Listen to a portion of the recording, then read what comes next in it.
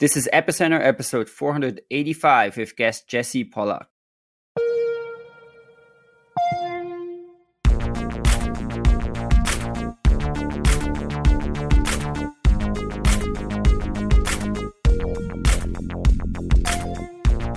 Welcome to Epicenter, the show which talks about the technologies, projects, and people driving decentralization and the blockchain revolution.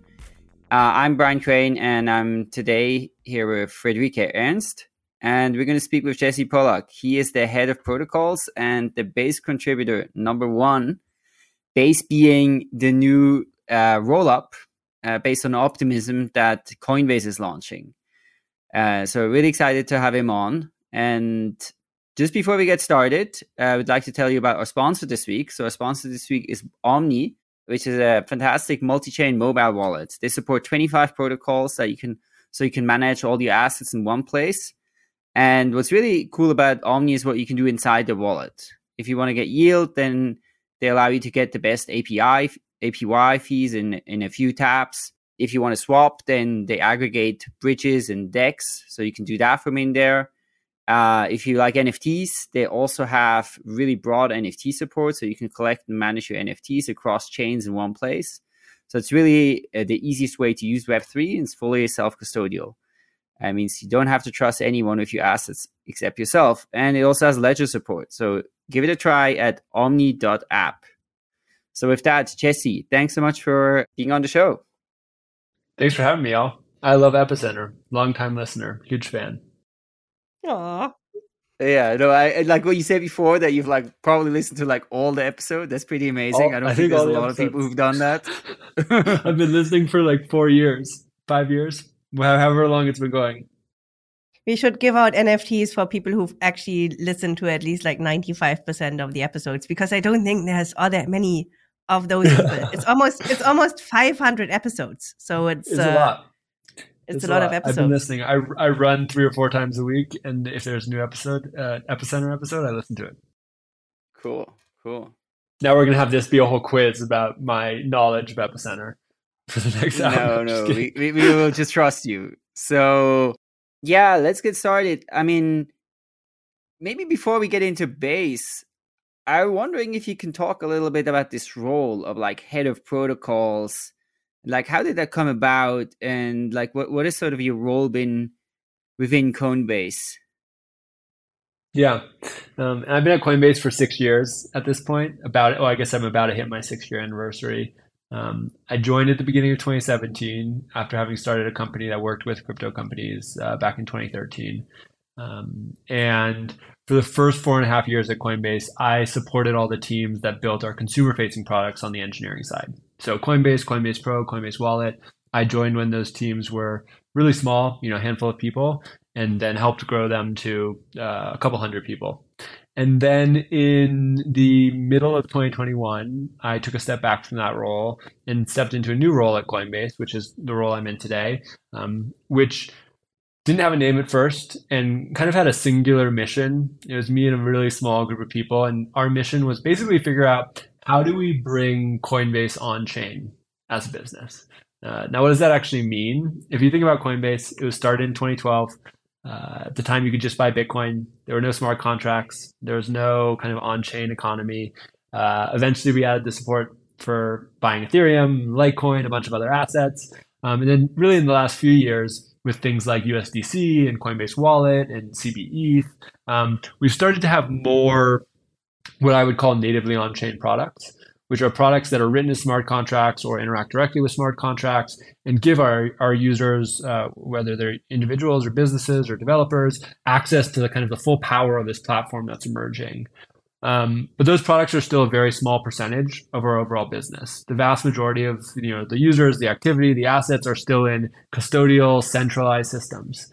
And so for the last almost 2 years, I've been working inside this, I think 3,500 person Fortune 500 public company, trying to figure out, how do we change that? How do we go from having 90% off-chain, 10% on-chain to having 100% on-chain over the next few years? And that's been a wandering journey, a lot of learnings, a lot of failures. And out the other side of that came Base, which we think is going to be a really powerful platform. both for Coinbase, but also for the broader world to come onto the on-chain platform and start building really useful things that billions of users want to use. So Coinbase is famously a publicly listed company, which means you have fiduciary duties to your shareholders, right? So what's the high-level business case behind introducing Base and bringing Coinbase on-chain? Because basically kind of just justifying that with ideology isn't enough for shareholders, right? You have to have a business case. Yeah. And if you look at what's made Coinbase's business over the last 10 years, I think what you'll see is that we've made money by making it easy for users to interact with and access crypto. And for the longest time, the thing that users have wanted to do in crypto is trade. They wanted to speculate. And so we've made money by making it really easy for them to buy crypto, sell crypto, hold crypto, do that in a secure way that's trusted with easy interface. But I think from the beginning, and this is pretty well laid out in Brian Armstrong, our CEO's secret master plan for Coinbase, which he wrote in 2016, the vision for Coinbase is to bring about an open crypto economy where there are millions of dApps that billions of people are using that are not just trading, not just speculative, but are actually things people have to use on the day-to-day life to go about the things they care about. And I think our thesis is that if we can accelerate the number and quality of those applications, then there will be tons of opportunity for Coinbase to continue building easy-to-use interfaces that are trusted for our users to use those applications. And we'll be able to make money off of that because users will be able to continue, users will be excited about paying for the privilege or paying for the access that Coinbase will provide as kind of a gateway to Web3 or a gateway to the on-chain economy. And we're already starting to see this, for instance, in Coinbase Wallet, we have a swap function there that works a lot like the swap function or trade function in Coinbase.com, but it's powered by decentralized protocols. It's powered by 0x and Uniswap. But Coinbase can still charge a fee because it's really easy. Users can also go into the browser and interact with Uniswap and not pay the fee if they want. But lots of people decide to pay the fee because it's easy for them. And I think our thesis is the more of those applications, the more growth for the business, the more things for users to do, the more users who are going to be coming on chain. And all of that will be good for Coinbase's business long term. So it's kind of like an app store business model. Exactly. Yeah, it's an app store business model, but I think the thing we're excited about is it feels like it can be an app store, but it's not going to be a coercive app store where everyone's locked in and you have to, build in a certain way or you have to, pay certain fees because we're building on these open platforms, things like EVM, things like the OP stack. It's going to be easier and easier for developers to opt in to being on Base and being in the Coinbase product suite. And it's going to be easy for users to opt in to using Base. But if people say, hey, we don't want to be here, or hey, we want to go use applications elsewhere, I think our goal and thesis is awesome. Like that's what it's all about. That's what the open crypto economy is about. It's about having choice. And we're going to continue supporting users to go elsewhere. And then we're going to let the Coinbase products win on their merits by making them easy to use, making them secure, making the things that people want to use because it makes their life better. I'm still not totally following sort of the rationale behind Base. I mean, also, I guess one thing you're saying seems to be like, hey, we need to have more, dApps, more stuff, and then that's good for crypto. And of course, like that, I understand that. But I mean, if it's just about building dApps and you feel like, oh, Coinbase needs to have a role in building more dApps so that we get more usage, then, I mean, there's lots of like chains or related tools or rollups that are coming where you could put those on. So what's the case? Like, why build your own rollup? Yeah, and this is something we thought a lot about.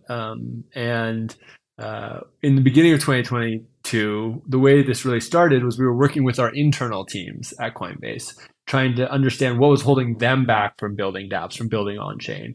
And basically what we saw was teams were struggling with how do we build on-chain, i.e. like, are we writing Solidity and EVM contracts? Are we writing Rust and Solana contracts? Are we writing, app chains in Cosmos?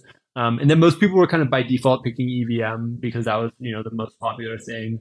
But then they were getting stuck with, where do we build on chain? Do we put it on L1? Oh no, it's too expensive.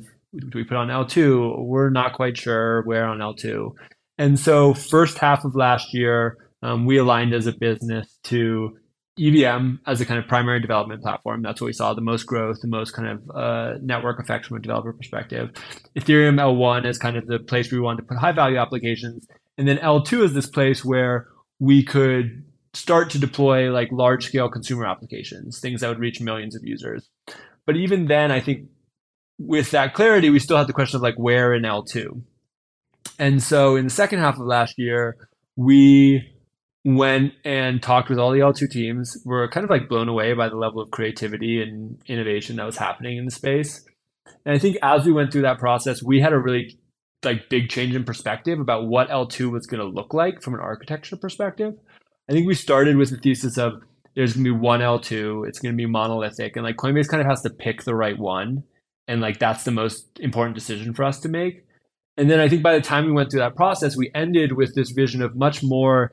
There's actually going to be many of these things. They're going to kind of run in parallel. They're going to gradually standardize and interoperate and work together to scale Ethereum. And I think in that context, like the why L2, why should we build an L2 question became more obvious. It was like, we should build an L2 because we want to contribute to that mesh or super chain. We want to help scale Ethereum. We want to invest our resources in the platform. We want to give our teams and people who want to be building for our customers an easy like default way to do that. And we can do all of that without being a silo, without being an alternative kind of like, ecosystem, being an island, but instead being deeply interconnected to what right now is the largest crypto ecosystem in the world. And then with a clear strategy and plan for how we can make sure that we like have even more interoperability between all the other people who are working there. And so I think that kind of like having the best of both worlds of like creating the platform where Coinbase from a developer perspective could really start to like make that transition, have the surety from a business perspective to invest in it, while also being deeply interconnected was the reason like why we chose to do this. I think we'll speak much more about that, right? But you guys are building on like the Optimism stack. And of course, there's like other types of layer 2s as well. Like in what ways do you see Base differentiating, or like, what are you trying to do different than other L2s? Yeah. I think, building on the OP stack. And so we're obviously going to share a lot of the core technology with other L2s building on the OP stack, like Optimism Mainnet. And we're joining as a core developer of the OP stack, which means that we're going to be kind of dedicating our resources to making that as scalable as possible, as secure, as decentralized, which I think is going to pull up timelines on a bunch of things we really care about. I think in terms of the place where we think we can really differentiate, it's about kind of bringing together the kind of holistic group of Coinbase products to make it easier for developers to build and then make it easier for users to use applications. So on the developer side, we have a whole kind of developer organization in Coinbase, and plugging Base into that as kind of like, this just works out of the box with all of our developer tools is going to be really powerful for making it so, someone who's just been writing JavaScript can get started and, get started with an application and build it in, 30 minutes instead of 30 days. And then on the user side, and I think this is the thing that I'm really excited about, we have 110 million verified users, something like, 80 plus billion assets in our ecosystem. And like I said at the beginning, the vast majority of those are off chain. And that's because it's easier right now for those people to hold their assets in custodial systems. And I think one of the theses that we have is if we take Base and we integrate it into the Coinbase products like Coinbase and Coinbase Wallet, we're actually going to make it just as easy for those users to use the applications that people are building, as they can, use the first party offerings from Coinbase today. And so what that's going to do and how it's going to differentiate the chains, it's going to bring all this demand from kind of real users into the on-chain economy where these useful applications are starting to be built. And I think connecting up that distribution both through kind of the organic components of it, where users are just finding the applications that they want through listings or search, which are products we're building into Coinbase and Coinbase Wallet, is going to be huge. And then also, I think one of the things we're going to be able to do is we're going to be able to pull or start to build some of this infrastructure around paid distribution, where developers can be like, hey, we have this great product. We know what kind of users we care about.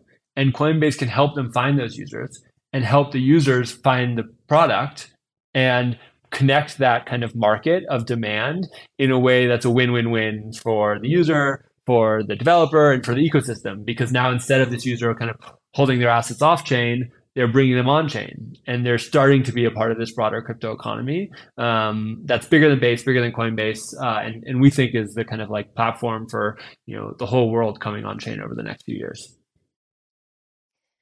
Jesse, you'll have to spell out one thing for me a bit more. So basically, having a venue for your own people to kind of build dApps, and having a venue to which you can kind of funnel your 110 million users. In principle, you didn't need a fresh chain for that or fresh rollup for that, right? In principle, you could have partnered with any L2 or even L1 to kind of make this happen. And basically, you could have contributed to the technology effort and so on. Ines, how much is kind of this starting from a blank slate a regulatory question, and in how much is that a business decision, because kind of it lets you gatekeep in some shape or form? I think it's and first of all, we're not starting from a blank slate, and that was really important to us. We didn't want to go out and build our own technology. That's why we're working on the OP stack. It's why we're building as an Ethereum L2. It's why we're contributing to and building on top of these open source public goods. But I think in terms of like why it is a business reason, but it's not about gatekeeping. It's more that there's a ton of value in us having our own on-chain home. And here's an example of this, right? For the last year, Coinbase has been investing in EIP 4844, which is an upgrade to Ethereum that's going to lower the cost of all rollups by 10x. We've put a few engineers on that, and we've brought up the timelines on that being live from like what was previously undefined sometime in 2024 now to summer 2023. That kind of investment is now like totally makes sense for our business. Because we now have a clear rationale of like, we have this home, we know that we need to make it more scalable because it's too expensive for our users. Like, let's figure out what the underlying infrastructure is that we need to build in order to invest in that. And I think there's a bunch of things that are kind of like that across the whole company, where before we had basically uncertainty around like, okay, we have this application, where do we put it? Is here better than there? Is this going to work with all of our products? And now we've created certainty and surety, and we say, oh, no, we have the home. We can invest in the infrastructure. You can build the application. It will work by default. Like all of these pieces start to work together in a way that is much more powerful than any of them individually. And so I feel like one of the big drivers for us on this from a business perspective was like the shelling point of the chain, where it's like, now we have the reason to do all these things on chain. And we have the place where we can feel confident that if we do them here, they'll work for us and they'll fit into, again, this broader mesh or super chain of other L2s, of other L1s, of Ethereum. So we're not just off on our own, but we're actually connecting people into the broader economy. Okay. I do want to sort of clarify a little bit or expand a little bit on the question that Friederike asked, which is around, to what extent is there some kind of permissioning here? Or is it completely, anyone can deploy like any kind of application on Base and there's no restriction on bridging, no KYC, or like, are you introducing any kind of sort of degrees of control in Base? Yeah. So we think about Base as a layer 2, and we think about layer 2s as a scaling solution and extension of Ethereum. And if you look at our track record over the last year and a half, I think what you'll see is that Coinbase has been a very staunch defender of the permissionlessness of Ethereum, of the right for users and developers to write and run open source code, of the right for people to run validators. and to have those validators execute that open source code. Even on things like Tornado Cash, Coinbase was I think the first and biggest company to activate around it, and we're supporting challenge that's working its way through the court systems around the kind of open source nature of this code and whether it's reasonable for Treasury to put open source code on a sanctions list. And so I think our plan for Base is to extend and build on that permissionlessness. There's obviously a complex path to that. We're in the testnet right now. We've written a lot about our path to decentralization. If you want to read more about it, you can find it on our blog at base.mirror.xyz.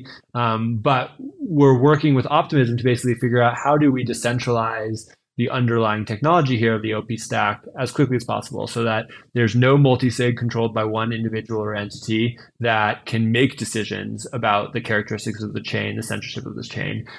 There's forced inclusion rights that are upheld at the L1, so that even if you have a sequencer that's misbehaving, transactions can still be processed. And then we're decentralizing the sequencing layer. So that more people can be kind of building blocks and submitting those transactions to the broader L1 in batches. And so it's going to be a journey as we work our way towards mainnet. We'll be continuing to communicate about it, but we believe in the permissionlessness of Ethereum. We see Base as an extension of Ethereum and as a scaling solution on top of Ethereum. And we see that kind of holding across all the layer 2s. And that's what we're going to be working to uphold from a decentralization and open perspective over the next few months and years. So I think we're all familiar with kind of the decentralization shortcomings of L2s. I think this goes without saying. We all know this, and I think this is it's kind of a dead horse to beat because everyone always says, look, we'll decentralize this. And I think technologically this is possible and it will happen. But just to clarify, as is, does Base have any other permissioning systems or settings that set it apart from the standard OP deployment? Nope. We're running the standard OP deployment. Our goal is to continue upstreaming all of our changes to the standard OP deployment and work with Optimism to release consistently across OP mainnet and Base and to have those operate on the same code base. Cool. I think this is what Brian was kind of trying to get at. So basically anyone can kind of deploy a dApp on Base if they choose to do so. In principle, you can censor them from your interfaces, just like an app store doesn't have to show an app. But you can't kind of exclude them from the L2. That's super reassuring to hear. There's no mechanisms in the OP stack code base to do that. And, we're continuing to contribute to the OP stack code base, continuing to decentralize the OP stack code base. I think your observation around kind of interfaces is exactly right. And this is what you see pretty consistently across the board with these layer 2s and L1s as well, which is that if folks are hosting things like bridges or they're hosting things, like bridges, I think is a canonical example. They're oftentimes or almost always applying some level of judgment around what kind of users, whether it's based on IP or addresses, they want to let use those interfaces. But then they're fighting to protect the permissionlessness of the underlying network, the smart contracts, the nodes. That's what Optimism has done consistently. And that's what our plan is to do as well. We want to be building with Optimism, building towards decentralization and treating layer 2 as an extension of Ethereum that protects the right for developers and users to run open source code. Just like people have been running code on other systems for a long time. And just like the internet remains an open protocol that anyone can build on, we see Ethereum kind of upholding the same standards. As a centralized exchange, you have certain requirements, from the regulators as to kind of funds and users you can onboard. So where exactly do you draw the line between a user and a non-user of Coinbase if people kind of move around on Base. Are those people automatically kind of users of Coinbase, or can Coinbase users can they just move around Base freely? And how do you deal with kind of funds that you may not be able to kind of onboard onto Coinbase proper, but that have kind of come in contact or have come to belong to Coinbase users on Base? To me, it seems like really difficult terrain to step in. Definitely very difficult terrain to step in. I think Coinbase is at the vanguard of trying to figure out what is where are the lines, and there's not going to be clear lines on any of this stuff. Like the ways the laws that we're working with are old, and I think our position has been pretty consistently like it's time to create new laws that create regulatory certainty for developers, create protections for users, but also support innovation. I think to your question in particular around like kind of what's the difference between the centralized part of the business and the exchange and the kind of more decentralized software parts of the business.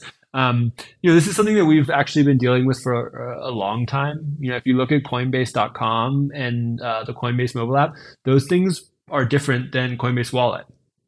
Right, Coinbase.com and the Coinbase mobile app, when you sign up, you create an account with username and password, you give us your verified information, we confirm that information, we do the KYC checks, we report on all of that, within kind of the guidelines that we work with from a regulatory perspective in different jurisdictions. That's obviously been hugely successful for many users. And it's different than Coinbase Wallet. If you download Coinbase Wallet today, you can download Coinbase Wallet anywhere in the world. You can use the software of Coinbase Wallet to generate a private key that is yours, that you then use to interact with any application that's deployed on Ethereum and other networks too. And Coinbase in that context is really providing software to let users manage their own information, their own data, their own private keys, and transact with, again, this open source software that's running on Ethereum as kind of a base layer. And our stance on that has been, again, people can and should run software, and that they should have rights protected around that. And we're going to support them in doing that. And so I think that's going to be the same, regulatory gray area or, lack of clarity that we're navigating with Base. And again, our goal is to build on and extend the kind of foundation that Ethereum has built, and see and treat layer 2 as an extension of that, and make sure that we're kind of upholding those values, because we think that decentralization, that openness, that's what enables us to build a global crypto economy. That's what's going to enable us to bring a billion people on chain, and increase economic freedom everywhere. Cool. No, I really appreciate the clear answer and also the stance, right? I think that's really amazing that Coinbase is really building something fully open, permissionless, and yeah. So I think that's very cool. One thing I'm curious about, of course, an exchange or primarily an exchange building some kind of chain is not a new thing, right? I guess most known is Binance, right? It has the Binance chain that I think kind of failed, right? But then Binance Smart Chain, which has been pretty successful. What are there some things that you learned, or some things where you're like, okay, these are things we really want to do differently compared to how Binance has approached it? Yeah, great question. And just as context and historical data point, we've actually looked at building a chain twice before. And we decided not to in 2018 and 2020. And the reason why we decided not to build a chain in those times is we didn't think that we could launch a chain that would live up to our values and beliefs about the crypto economy. And in particular, we didn't want to launch something that would put our users on an island, or silo them, or make them be disconnected from all of the other innovation that's happening and that they're using Coinbase products to access. And I think the thing that shifted now is we feel like we can. We feel like we can have both. We can both create the home for us on chain and be deeply interconnected to the broader crypto economy.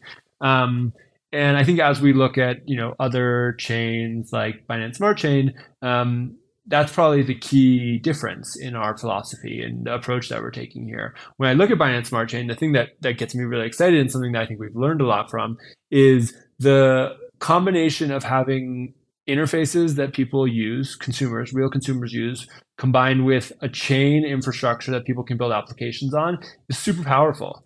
If you look at the activity that's happening on Binance Smart Chain, it is mostly small scale retail users doing small transactions, whether it's sends and receives of Tether or swaps of like $10. It's everyday people actually using the chain, and that's because they have interfaces that enable them to use the chain, and that's why Binance Smart Chain has, I think, 10 million monthly transacting addresses, which is 5 times bigger than Ethereum and 10 times bigger than the next L2, and I think that's incredible. It's an incredible illustration of how, if you stop just forcing users to do things like pick the infrastructure that they want to run their apps on, and instead just give them products and applications that they actually care about, they're going to use it.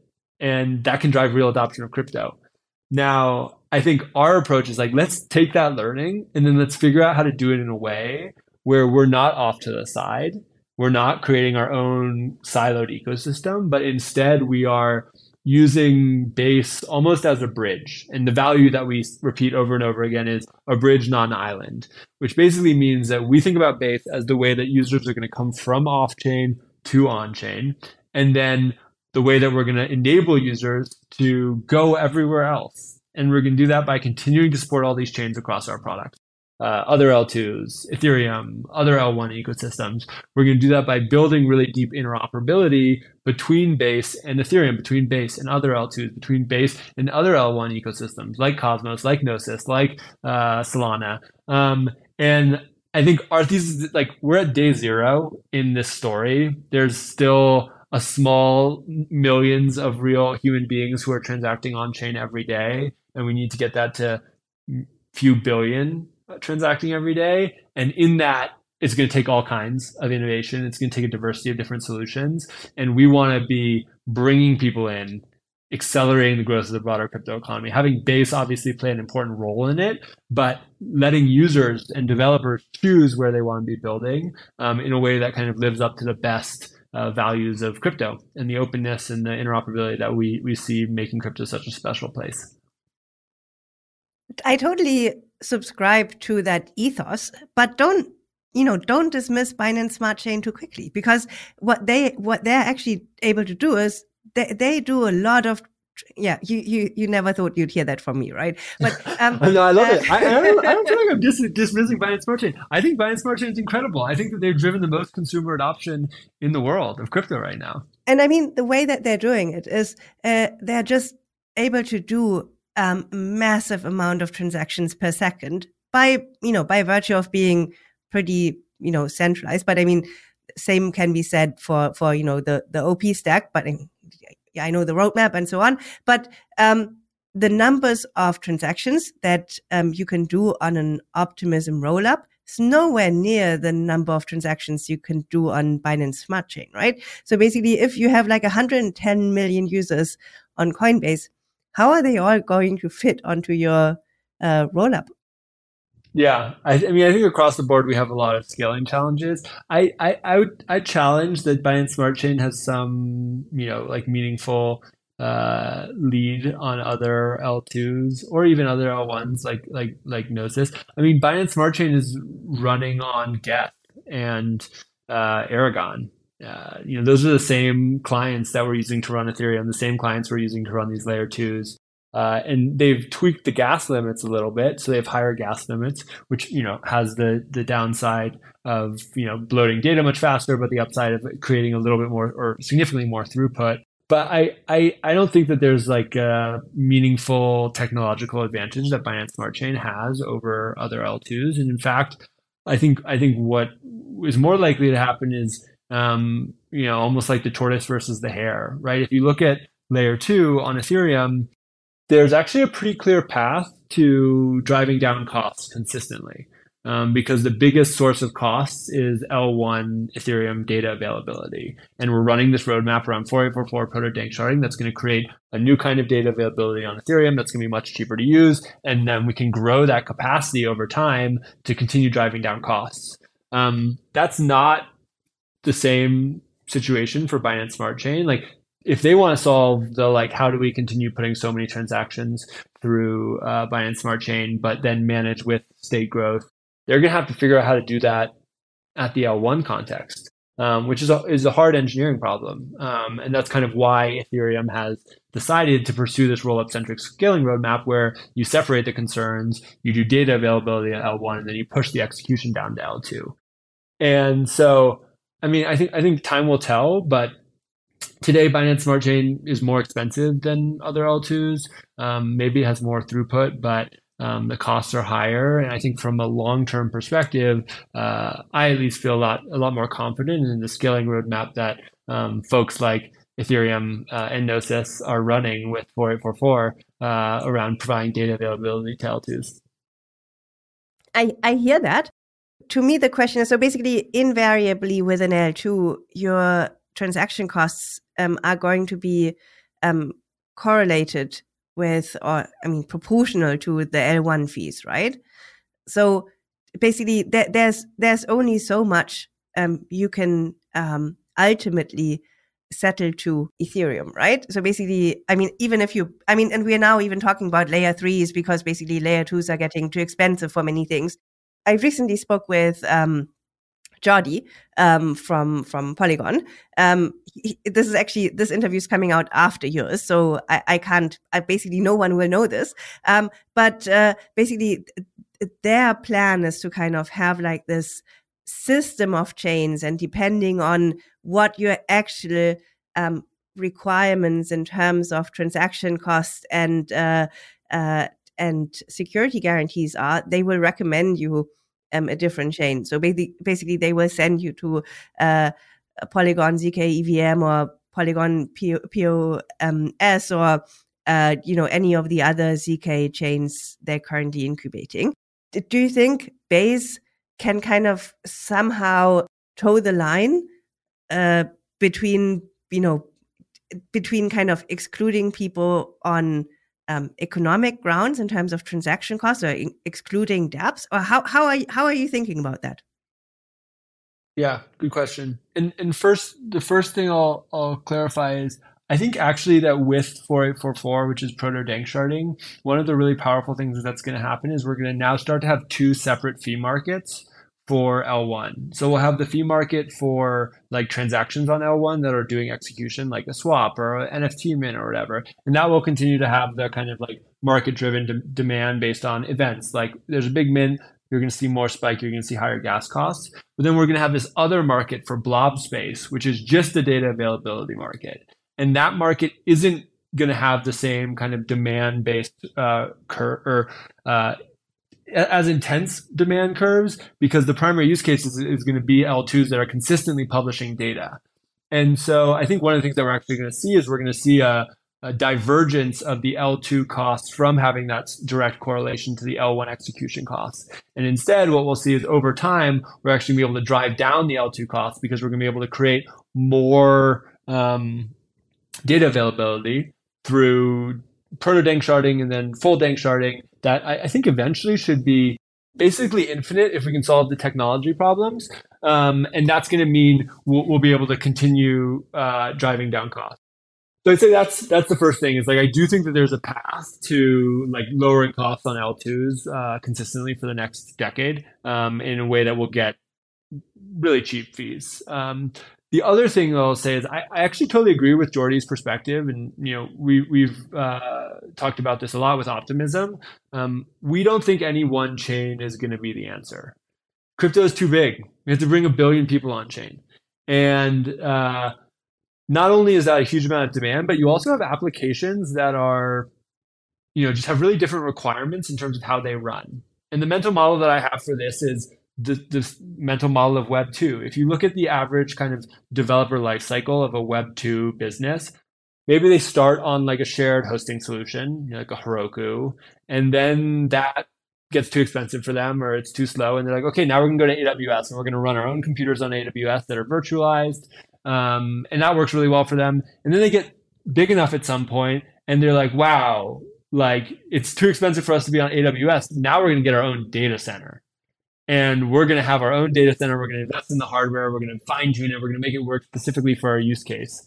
I actually think applications in crypto will go through a similar trajectory where they'll start on a shared chain and it will be like, oh, now we can like get easy access to all the liquidity and it'll all just work. And it's really easy to deploy. And then after a certain point, they'll be like, wow, now we're on this chain and we're like paying all these gas fees and it's not really working perfectly for us. And we've scaled and we have millions of users. What if we would be better served by running our own instance of this stack and having it interoperate with that other chain and still have the same API or interface available to users through that other chain, but have our own kind of custom stack that's powering the underlying business logic? And I expect that to happen. And that's why we're building on the OP stack. That's why we have this vision of a super chain where what will happen over the next 5 years is we're basically going to have thousands, millions of chains that have different use cases that serve different kind of application developer needs and that all kind of fit together through interoperability so that to the user, they aren't having to make choices of like, am I running on this one or that one? Just like you don't make choices around like, what's my tier 1 versus tier 2 ISP as I'm connected to the internet. Instead, they just run the applications that they care about. And the kind of abstraction of the superchain, however that shapes up to be, make sure that that's executed in the right place. And so I think Polygon, I spent a lot of time with Polygon. I think their vision, our vision, and the Cosmos vision, like everything's kind of converging to this idea that there's going to be many of these things. They're going to interoperate. They're going to have different configurations of data availability. And that mesh is going to be the thing that enables crypto to grow to billions of users. I think the places where there's differences in perspective are, what exactly is the technology that we're going to use to coordinate those things? Where exactly is the data availability going to live? What are the kind of foundational validator sets or, trust networks that secure different parts of the system? People have different perspectives there, but I actually think from a architecture perspective, we're generally converging. Yeah, absolutely. Well, we've mentioned quite a bit, the OP stack, you guys building on that and on Optimism. Now, of course, that's not the only layer 2 technology there is. I mean, Arbitrum is, of course, the other roll-up that today, is live and has significant traction. And then there's a lot of other things coming, right, with more like based on ZK technology. So why did you guys decide to go with the OP stack?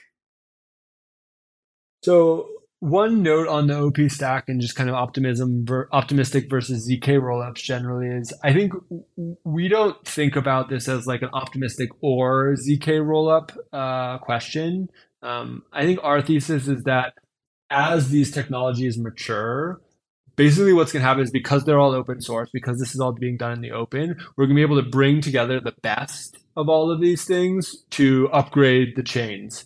And so as we've been building Base and as we've been kind of doubling down on the OP stack, I think the key thing that we've really optimized for is how do we create a modular foundation for this chain so that as the technology matures, we can plug in the things that make it better. And so an example of this is we're starting with optimistic fault prover. That's going to be the thing that kind of secures the network. But that prover component of the OP stack is a module. And the second we have a ZK EVM that's mature enough, we can add that in either in a multi-prover setup or as a replacement for the optimistic prover. And I think we believe that over the next few years, we're basically going to incrementally upgrade this thing so that sometime in 2024, 2025, we're going to have many provers running in parallel that are going to provide more resiliency, more redundancy on the system, lower finality time between L1 and L2, and make it so no failure in one place, risks user funds. So that kind of mental model of like, this isn't optimistic or ZK rollup, but instead it's like optimistic and ZK rollup. And it's like, how do we build the system to be upgradable so it can be flexible to those technology improvements, I think has been the guiding kind of North Star for us as we've been building Base. In terms of why Optimism in the OP stack specifically, I'd say there's really four reasons. The first reason is this kind of technology question. It's like, how did we get to, how do we make sure we're building on a sufficiently modular, sufficiently strong foundation for what we think will be many, many years of iteration in terms of making this chain high quality. And we feel great about the collaboration with Optimism there. Although the thing I'll also say is we also feel great about all the other incredible work that's happening in the industry. The work that Arbitrum is doing is totally cutting edge. They've been leading the way on the fault prover. Scroll, in terms of having a ZK EVM that's EVM equivalent, I think they're really pushing boundaries. Polygon, in terms of just moving quickly, getting things out the door, huge inspiration there. And I think our goal is to not just work with Optimism, but to work with all of these teams to figure out how do we bring the best of these technologies together to scale the crypto economy and make it possible for 1 million builders to create the applications that bring 1 billion users on chain. But anyways, the first one is technology. I'd say the second big reason why we're working with Optimism is the kind of licensing and open source approach of the OP stack.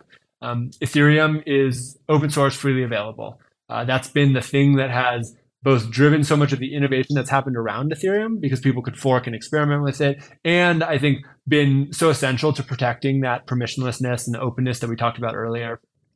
And I think Optimism's approach with the OP stack is the same. And that felt really important to us. We wanted to be taking our resources and not putting them into a silo or a thing that was just benefiting Coinbase, but instead putting them into something that was open source, something that was freely available, and something that anyone could benefit from, whether they wanted to join in with us and build or fork. So that kind of open source ethos was the second reason.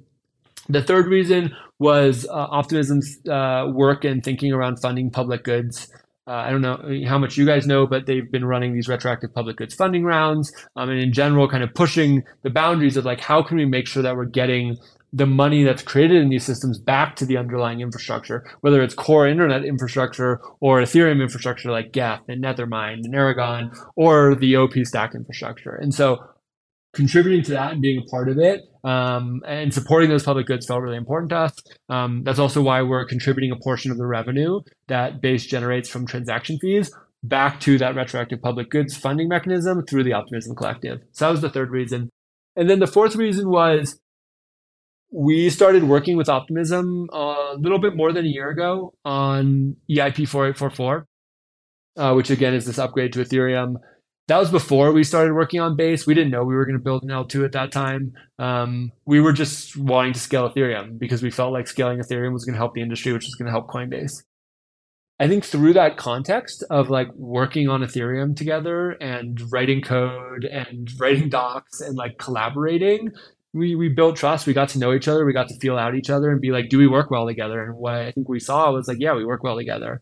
And this has actually been a consistent pattern that we've seen, which is that the shelling point of Ethereum from a collaboration perspective of finding people and starting there and being like, let's work on Ethereum because we know it's going to be good for all of us.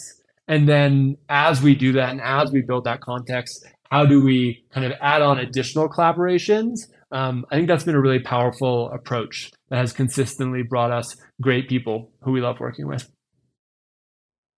Yeah, that's super interesting. It's funny. I've actually never heard this.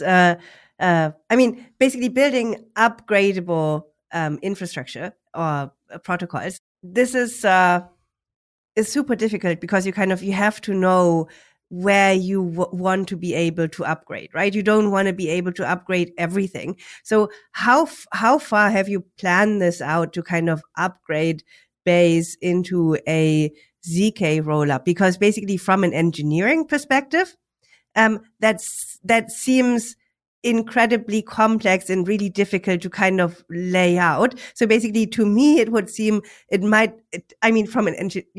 a practical perspective, it might even be easier to just redeploy a new rollup that's kind of innately ZK, rather than kind of ensuring that you can upgrade in all the right places. So, I think there's a lot of hard technology problems to solve here. But I think one of our goals and theses here is this is a long-term investment. It's a long-term project. We're going to measure our success on the order of years, just like Ethereum has measured its success on the order of years. And I think, we've been inspired by Ethereum's ability to consistently make progress and upgrade itself, even as that has been a real challenge. Sometimes it's taken longer than we might want, but that malleability and the ability to evolve, I think, has been very inspiring for us. In terms of like the specific technology side, I think the way we've been building the OP stack is to have as much modularity as possible around the proving layer and around the data availability layer, because those are the things that feel like, from our perspective, they're the most well-defined in terms of places that we will want to upgrade and evolve. Data availability right now is obviously going to be Ethereum, but we want to make it so people can also use the OP stack to not run on Ethereum, whether that's putting their data on other L1s or putting their data in a data availability committee that's going to allow them to run it much faster and have much lower fees. So I'd say, and then on the proving side, we already talked about this, thinking about optimistic rollups versus ZK rollups. So I'd say those are the two areas that we focus most on from an upgradability perspective. In terms of the exact ZK, path there, I think it's very possible. I think one of the things that we definitely feel is like it's not the expertise that we have at Coinbase, and I also don't think it's the expertise that Optimism has at OP Labs or the Optimism Foundation. I think this one, like that in some ways that feels like a risk. In some ways, it also feels like exciting to us. It's like what that means is there's space for more people to be building with us. There's space for other teams to say, hey, wow, this is a valuable selling point. Like, let's figure out how to make this work. And we're having some of those conversations today. And I think that there's a very real path to both bringing the technology, but also bringing the talent together to contribute to, this open source, interoperable, freely available toolkit that's starting to kind of shape up to scale Ethereum and the broader crypto economy. One of the other drawbacks of Optimism is kind of the withdrawal period, right? So basically, I think it's pretty well known that when you kind of want to withdraw something from an optimistic rollup, you have like this wait period of 1 week. And for many assets, this isn't really that big of a deal, because you can have like a liquidity protocol that kind of operates on top of it. But it's a major usability problem for everything that's non-fungible or illiquid, right? So basically, if you have an NFT or any sort of attestation or social graph or whatever, and you want to bring it down from this optimistic rollup onto another optimistic rollup or layer one or another layer one, that's you're locked in for a week. And anyway, how are you guys thinking about that? Yeah, I think definitely a challenge.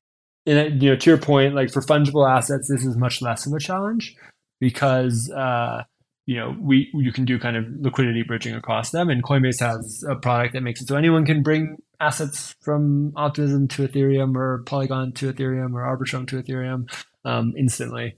And I think we've seen that that's pretty consistently been like the solution for users, and they've appreciated that. On the non-fungible side, I think you're exactly right. We have work to do here. It's, one thing that gives me a little bit of solace is people are used to waiting absurd amounts of times for some of these things in the existing financial system. If you think about like getting a loan or, getting your identity verified by the DMV, like people's expectation bar for getting that like final check if they want to move somewhere else is pretty low today. So I think that gives us time to solve this as we get there. I think that there's some paths that we could follow. Like obviously, upgrading or incorporating a ZK rollup can lower the finality there. I think that there are things around L2 to L2 interoperability that can get us faster than kind of the L1 finality through shared sequencing. And I'm really excited about that. And I think the thesis that I generally have is most users sometime in the next little while will start to onboard directly onto L2 and live directly on L2. And they won't actually have that many reasons to go to L1 unless they're large scale business users who will probably be already on L1. And in that world, if you're on one L2, great. Like, you don't run into that issue. If you're on other L2s, I think that there's a path for us to get more interoperability there that has lower finality. So definitely a hard problem, definitely one that we think needs to get solved in order to, provide the ideal user experience here, but also one that we think we will be able to solve with time. Cool. So let's talk about the dApp developers who will deploy to Base. So I assume in the beginning, this will mostly be cross deployments of things that already run on other chains. So how do you go about not starting on an empty chain, right? Because if on day one you kind of open a mall and say this is our decentralized mall, everyone go look at it, and everything's empty, there's nothing there. Kind of sucks, right? Yeah, so sad. Yeah, exactly. So how do you go about kind of creating this day one experience for your currently centralized users? Yeah. So one thing I'll note is, like the natural course of change is you do have some inevitable phasing that has to happen. Like you have to do Genesis, then you have to get some infrastructure on there, and that supports other infrastructure, and that supports other infrastructure, and that supports the product.